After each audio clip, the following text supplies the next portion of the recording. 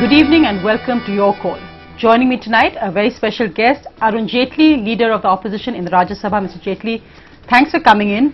In a week where being a politician is a tough job, because whether it's Mr. Nitin Gadkari, whether it's now Mr. Sharad Pawar, whether it's the Congress president's son-in-law, political parties have been charged with looting the country in different ways.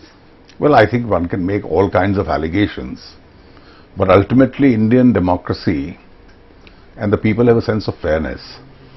So to distinguish between chalk and cheese is not a very impossible task. People may try and muddy the water, but at the end of the day, people have to make a choice. And therefore, I have nothing against people who make allegations and perceive themselves as crusaders. But at the same time, when they say something, they must carefully go through every allegation that they make. If they trip, then the credibility of crusaders comes into question. Now, some of the charges I have seen do make a lot of sense and there is substance in them. Some of them I think they are grossly exaggerating and overstating their case.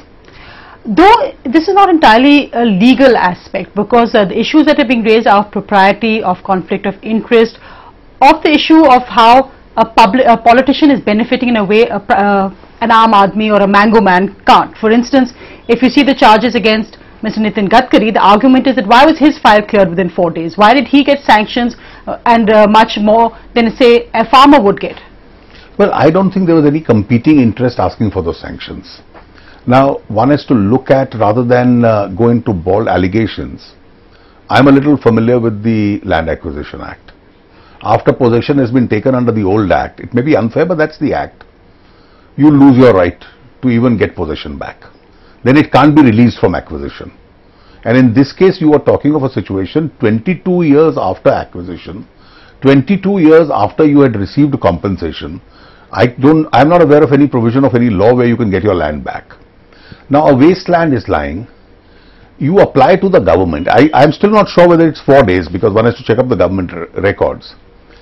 And this is given to a trust or a lease for 11 years to grow sugarcane saplings, so that in those dry, drought-prone areas of Vidarbha, the farmers could be trained to grow sugarcane. And this is sugarcane which is brought from Western Maharashtra.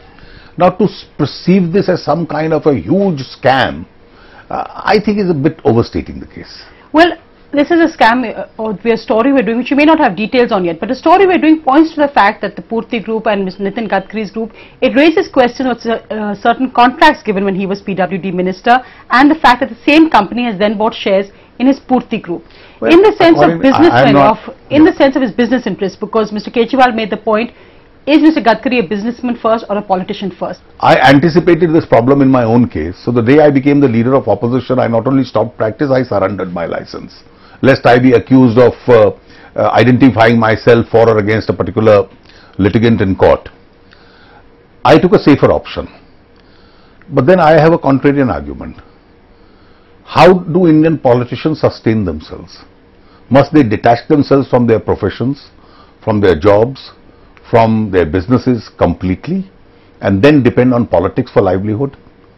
Many people may have learned the art of living well without earning. There are still some who haven't. And therefore, I have all my sympathy for politicians who on the side do some remunerative work in order to sustain their families. There's nothing wrong in it. People all over the world do it. And in India, politicians officially are not paid much that they can afford to sustain every situation. But then you are right, once you do that, you run the risk of being before the firing squad. Issues of conflict of interest, throw up a suspicion. Now, the question that you were raising, I don't know the facts as yet, but let me just give you a possible answer. If contracts are legitimately given and these are honestly implemented, well, something happened 10 years later, therefore there is a shadow of suspicion. Now, that may be too far-fetched a charge. Therefore, somebody has to really look into this in order to say whether there is any unfairness or not. You mentioned how you gave up your legal practice when you became leader of opposition. Would you tell Mr. Gadkari that perhaps he should reconsider his business interests, given that he is now heading for a second term as BJP president? Why should I tell him that? Why should I tell him that? In fact, there are a lot of people who have business. Can I answer this question by putting a, maybe I can do it by a question. Let's forget Mr. Gadkari or others. How does an Indian politician sustain himself? Are we only going to pick up people from the queue outside the employment exchange and say, please join politics? We only need unemployed people in politics. Or are we going to see people who've distinguished themselves in various fields? In fact, one of the bane of Indian politics is that achievers in different fields are not coming. And therefore, if achievers come in, today you have Mr. Parasaran as a member of the Rajya Sabha. You had Fali Nariman as a member of the Rajya Sabha. You have other distinguished people who come, who are nominated. At times parties also elect. I remember about 4-5 years ago in the Rajya Sabha there was a debate on the budget. And I can tell you this is one of the greatest debates I ever heard. From Arjun Sen Gupta in the Congress to N.K. Singh, then you had Professor Swaminathan speaking, then you have the present chairman of the Prime Minister's Economic Advisory Council, he was a member. So you had at least half a dozen economists that each one distinguished better than the other. And therefore these are all people who may be gainfully working somewhere, but they come to the house and they contribute. Why should we have a situation that you must only have full-timers without a known source of livelihood who are getting into politics? So if somebody honestly wants to earn a living independently of his politics, I don't think there is a case for debarring it. But those are different kind of achievers, because this whole issue of businessmen and politics came up with the recent Jharkhand Rajya Sabha ticket as well, and there have been many concerns expressed about how Rajya Sabha seats are... On that issue, I would be inclined to agree with what you are obliquely suggesting. I have seen the tendency of... Originally, I didn't mind, because industrialist also is a class. They represent a viewpoint if they enter parliament. But my experience of the last few years has been that they have used their offices and presence in parliament to actively really promote their business interest. And therefore, I am quite willing to go with this, that those who are industrialists of repute, not attached to a political party, use the muscle or the money and get into parliament, and then you find their primary interest is business and not politics. Now there I think parties need to take a relook. You can't constitutionally bar them, but parties need a relook at that. Interesting, when your president is a businessman, politician, well, or politician, wrong. businessman. He's hardly an industrialist. He runs a 300 crore group. You see, it's very easy to say it's a 300 crore group, because I heard Mr. Kejriwal and others yesterday saying that he has sugar interest and he has fertilizer interest and he has molasses interest and so on. Well, all these are one. If you have a sugar mill in which you may have a minority holding, the beggars, you make power out of that, you make sugar out of that, you get fertilizer out of that, you get molasses out of that. So each one is not a separate unit. And alcohol to the UB group. From the molasses itself. Yes. Therefore, these are all byproducts of the sugar industry. And you will probably realize that every sugar mill has these essential ingredients. Therefore, to say each one is a separate industry and it becomes a multi-industry group, well, it's a sugar mill which benefits 2.5 lakh farmers of that region, because in the cane growing area, they all sell their cane to this mill. And I don't think it will be fair to Christian him as or to call him an industrialist. Yes, he is in business. Let me just actually play one bite of Arvind Kejriwal, which I think many people reacted to, and that's about really a cozy club of politics. Let's just hear what he said. ऐसे नजर आता है ये सारा का सारा एक ही परिवार है. सुषमा स्वराज, अरुण जेटली, नितिन गडकरी, सलमान खुर्शीद, कपिल सिब्बल, रॉबर्ट वाड्रा, सोनिया गांधी, शरद पवार, मायावती, ये सब एक ही परिवार है. ये हम लोग बेवकूफ हैं जो हमें बेवकूफ बनाते हैं. We've heard of the Sangh Parivar, but now it's a political Parivar. And I think Arvind Kejriwal again distinguishes us versus them, and you are part of them. I think it's a part of his political strategy. And therefore a part of his political strategy, therefore to say something which is sensational and create a space for yourself is very easy. Now, I find myself amusingly clubbed with people with whom I've been diametrically on the opposite side for the last 4 decades. For instance, yes, I am now linked with people whom I have fought. I went to jail during the emergency. I was the national convener of JP's youth movement. So from those days we have been fighting corruption. A number of the people he's named, I've got up and attacked them, or at least on their policies if not on their persons. I have raised more issues of probity in parliament than most people have. And therefore to very conveniently say you are a part of the club with all these people, it's a very convenient strategy for him today, but I think he's woefully off the mark. I think one issue that has been raised specifically is, of course, the BJP stand on Robert Vadra. On the one hand, you all have enthusiastically supported Mr. Kejriwal's allegations, but many ask, why, when a notice is actually brought in Parliament, in the Rajya Sabha by you and by Nishikant Dubey in the Lok Sabha, why didn't the BJP pursue it then if there was merit in these allegations?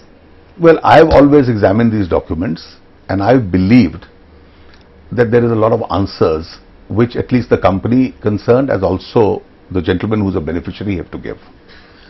And from my point of view, I wrote an article recently and I put what I thought the issue was. That when a minuscule investment results in a windfall gain, and this comes to a person who's politically connected. He may not be a participant himself, but is politically connected. Then questions will be asked, eyebrows will be raised, and answers have to be given. In fact, when it happened to Hillary Clinton in 1994, when her husband was in the White House, she had to answer for a transaction, I think they called it the Little Rock of 1978. $1,000 investment, she made a 10,000% profit. And the American media, which asked the questions, actually said, you don't buy ice skates on day one and enter the Olympics the next day. Investments don't multiply like this.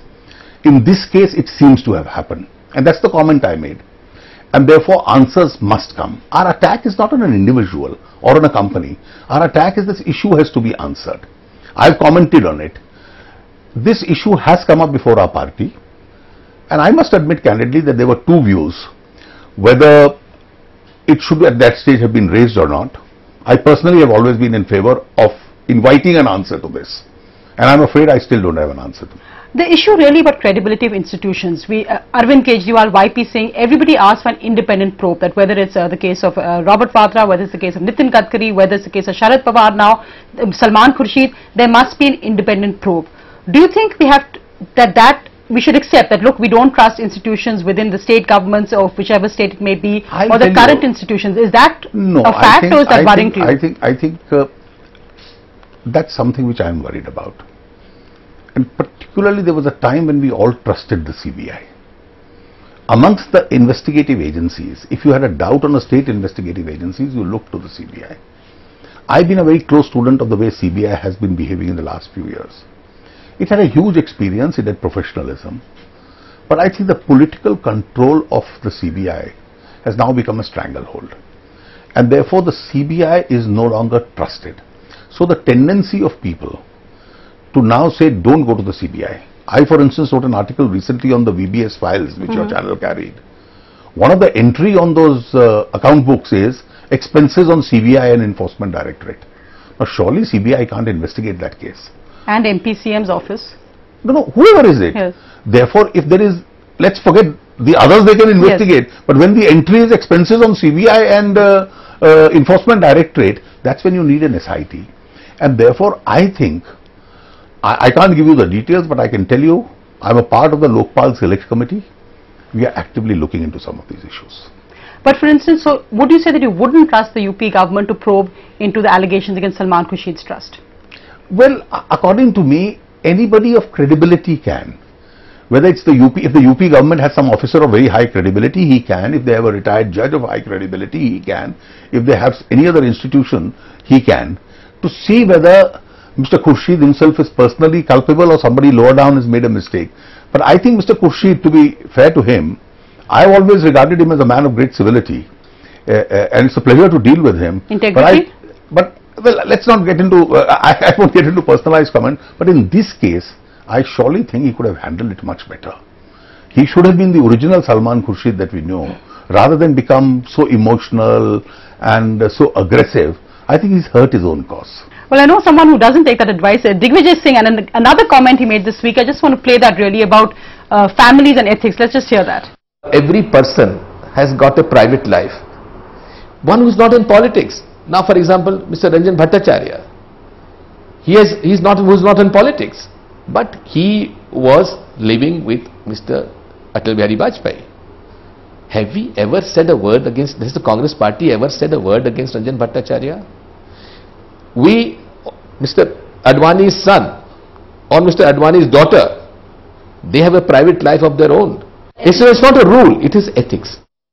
That you know, we don't bring issues which are relevant to a private person. Is it this kind of ethics which there is outrage against? Well, I don't accept what Mr. Digvijay Singh is saying. Private lives of people, families, their family lives, their family relationships, I think we've always followed a discipline in India we don't get into. But then if there is an issue of probity, merely because, let's say tomorrow if I were to turn dishonest and start making money not in my name but in my wife's name or in my children's name, can I then invoke the rule of silence and say, well, ethics demand if I make money, please make a noise, but I've done it in somebody else's name, so don't make a issue out of it. I think he's carrying the argument a bit too far. Do you think, some said it's a veiled threat that now we're also going to go after BJP leaders' families? Well, I think if they can go after it, they would have gone after it. But the fact of the matter is, all this is still not an answer to the question which I raised. If you made a windfall gain, please explain that this was a normal transaction. If you do, the issue will be set to sleep. But if you can't, then questions will be asked. And politicians must understand that answers have to be given. And if no answers are given, then the country can presume that no answers could have been given. Guilty until proven innocent? That's no, the I'm not mantra in saying, India? I am not saying. I would still not hold anybody guilty. But if you are unable to answer a serious charge, that means there is no answer. Let's just go across. We've had the politicians. Let's go across some young students from your old college, Shriram College of Commerce, who've got some questions for you. Let's hear that. My question is, Mr. Arun Kejriwal, he has alleged Mr. Nitin Gadkari to be in scam with, he has been allotted land in Maharashtra. Is he really into it? What are your opinions about it, please? I just wanted to ask you that till the time Mr. Kejriwal was attacking Congress, BJP was all supporting Mr. Kejriwal's comments. But yesterday, when Mr. Kejriwal opened up a can of worms against Mr. Gadkari, BJP simply said the allegations are false. Isn't it double standards on part of the BJP? Even the farmer is saying that FDI will help them. So why are you opposing it? Well, I think, let me deal with this issue of Mr. Kejriwal's comments and what he said on Mr. Gadkari. Also about the equivalence that, in a sense, undercutting the BJP's anti-corruption campaign. You see, I'll tell you, I'd like people to be objective. If anybody in the BJP is guilty of a misdemeanor or a corruption, then please hang them. But you can't make wild allegations. Now that lady who came and who started this campaign against Mr. Gadkari, I was carefully following what she said. Mr. Gadkari is not involved in irrigation scam. But because he didn't take up the issue and Prakash Javadekar and Kirit Somaiya of the BJP took up the issue against Ajit Pawar and others, so Mr. Gadkari is guilty of being in collusion with Mr. Pawar. No, she claims that she met him and he told her. According to me, Mr. Kejriwal and the lady would have been much better off carrying on a campaign against the irrigation scam. Rather than campaign, she says, well, other BJP leaders are campaigning, but Gadkari told me the others are doing it, my party people are doing it, I don't get into Maharashtra issues. No, she claims she met him and he told her that I do business with Ajit Pawar and I won't intervene. But obviously, I do attribute a little bit of common sense to Mr. Gadkari that he's not going to tell a lady he's meeting for the first time that I'm a business partner and therefore I won't do it. Obviously, that's factually wrong, so he couldn't have said it. But that apart, please look at the substance of the allegation. Every allotment of land is not a scam. You may have legitimate allotments of lands also. Therefore, if you have a sugar factory or a cooperative sugar factory, you have a cane area and you empower 2.5 lakh farmers in that area, which is otherwise a suicide zone for farmers, and the state government says, as a laboratory for creating sugar cane in this area, we give you some land for the purposes of 11 years so that you can actually start plantations in this area. No, but Ajit Pawar overruled a secretary who was against this. That's all right. In a meeting of 10 people, there could be one dissenter, but that one dissent doesn't make everything a scam itself. I think we are overstating the case. Isn't it interesting that in Punjab, farmers groups, in Himachal, apple growers have actually said that we want our states to allow FDI into multi-brand retail. Why don't you give states the choice? I don't know whether they've said so or is this really a propaganda. You know, you can give, the government has chosen to give the states a choice. So I have one BJP states. I have one fear. Investment treaties, particularly relating to foreign investment, are a central subject. They are not a state subject. This is going to open at some stage a floodgate of litigation. And our investment treaties require that we give national treatment when we allow investment. I am not so sure whether this part of the covenant, this covenant of the FDI policy, how will both at the international commercial disputes tribunals as also our own domestic courts, how they are going to react to this. Therefore, this question of only states are free to do it is yet to be tested. Is the BJP being obstructionist here for the sake of it? Ravi Shankar Prasad's statement recently when he said if the NDA comes to power, we will reverse this policy. How can India move forward when governments change policies like this? This will have to be reasonably seen at some stage. I don't think we are being obstructionist. But at the same time, my party, when we were in government, there are very large number of reformist steps which we took. But every change is not a reform. In Indian economy, in agriculture, in retail and several other areas, 51% of the people are self-employed. 40 million people in retail itself.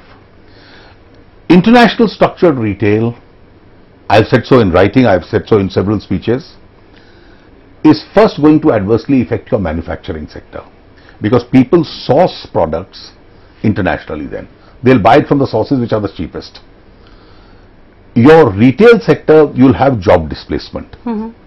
It's highly doubtful, and the argument is the farmer will benefit. Let's just look, sir, now at the politics. We've got the winter session coming up. Mr. Gadkari has said he'll support a no-confidence motion by Mamata Banerjee if she brings it.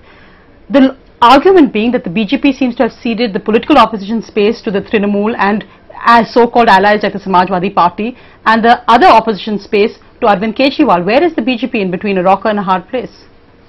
Well, I think when the elections are held, you'll realize where the BJP is. Because at the end of the day, till 1 month ago, Mamata Banerjee was a part of the government. Mulayam Singh Yadav and Mayawati, we still don't know whether they are with the Congress or they are against it. Surely we can't be accused of having surrendered the opposition space to them. But the BJP hasn't said it will move a no-confidence motion. No, we'll see. We are the principal opposition party. We'll see what our parliamentary strategy at that time is, what is the appropriate time and the space for doing it. After all, we are the ones who have the numbers in parliament. We are the ones who occupy the position of the leader of opposition in both houses of parliament, and therefore we have a key role in the parliamentary strategy itself. But your president already said that you will support Mamata Banerjee's no-confidence motion. Said so. Therefore, if it comes up, we'll consider it, but closer to the parliament session, we'll see. After all, there is floor coordination with various opposition groups. After deciding that, and there is no presumption that only one party moves on motion of no confidence. Are you now, is the BJP Arvind Kejriwal's team B? Have they hijacked the anti-corruption campaign which the BJP had said they were at the spearhead of? Well, I think this question is not to be taken very seriously. You see, if we are a structured political party, we are a restrained political party, and therefore we take up all the issues of corruption. We are in the field across the country. Now, we don't come out and sensationalize. We are not a wild card in politics, that we can speak a certain kind of language and start abusing people, and probably your channel will give us more space, and then we can come under the impression that we are the ones who occupy the whole space and fall in love with our own images on television. We are not into that game at all. We are the alternative party of governance, and we will raise issues of corruption, but we will do it in the manner in which Indian democracy allows it to be raised. As we end tonight, sir, many say it's a bad time to be a politician in India. It's seen as amongst the worst professions. There is a level of disgust, at least amongst the urban middle class, which is seen as a BJP traditional constituency, with politics and politicians as usual. How do you react to that? Well, I can honestly answer. At times you oscillate in your own mind between idealism and frustration. But at the end of the day, it's the first feeling that takes over. Provided you keep a few ground rules in mind, these are difficult times. Mechanisms are now becoming very tough on politicians. Institutions will become tough. There's a lot of public gaze. We have more accountability than any other institution in this country. Therefore, we must absorb the message. And under these circumstances, the message would be, when you conduct yourself, whenever you are in doubt, please go straight. If you falter, you are likely to get into trouble. Don't go right, don't go left. As we leave, sir, of course, Lok Sabha elections coming up, who knows when. Will we see Mr. Jaitley fight his first Lok Sabha election? Hopefully my party asks me, I'll certainly contest. Any particular places you'd like to contest from? This is for the party to decide. These are all decisions the parties take. I have no difficulty in contesting. And Gujarat elections coming up. Do you think it is fair to continue to limit Narendra Modi to a state? Do you think he now has much more? Now it's now time for him to move beyond Gujarat if he wins again. Let me say that most of the polls which have come including the ones I have seen on your channel, he has a very high popularity rating in the country. Now, and that certainly helps us in Gujarat a lot. We use him a lot outside Gujarat also in certain states, depending on his time limitations and other places. What happens to him in future after the Gujarat elections? I think at the appropriate time, the appropriate decisions are taken. If he wins this election, should he move to a bigger role on the national stage? Doesn't have to be Prime Ministerial candidate, but do you think it's time for Mr. Modi to actually move out of Gujarat? He's an extremely important leader of the BJP in any case. He's one of our prime campaigners. Therefore, what role he's given or what role he has, these are matters which are always discussed within the party. Mr. Jaitley says make him Prime Ministerial candidate. No, that's all right. Mr. Jaitley is always known to be very forthright in his views. We all love him for that. But these are decisions the party takes in a more restrained manner. And of course, people mention you also as a possible Prime Ministerial candidate, Mr. Jaitley. I don't know. These are all speculations in the media. But these are, I can tell you on this issue, the BJP will decide at the appropriate time. We are a structured political party. Mr. Jaitley, thank you very much, sir, for joining me tonight for a fascinating interview as always. Thank you, sir.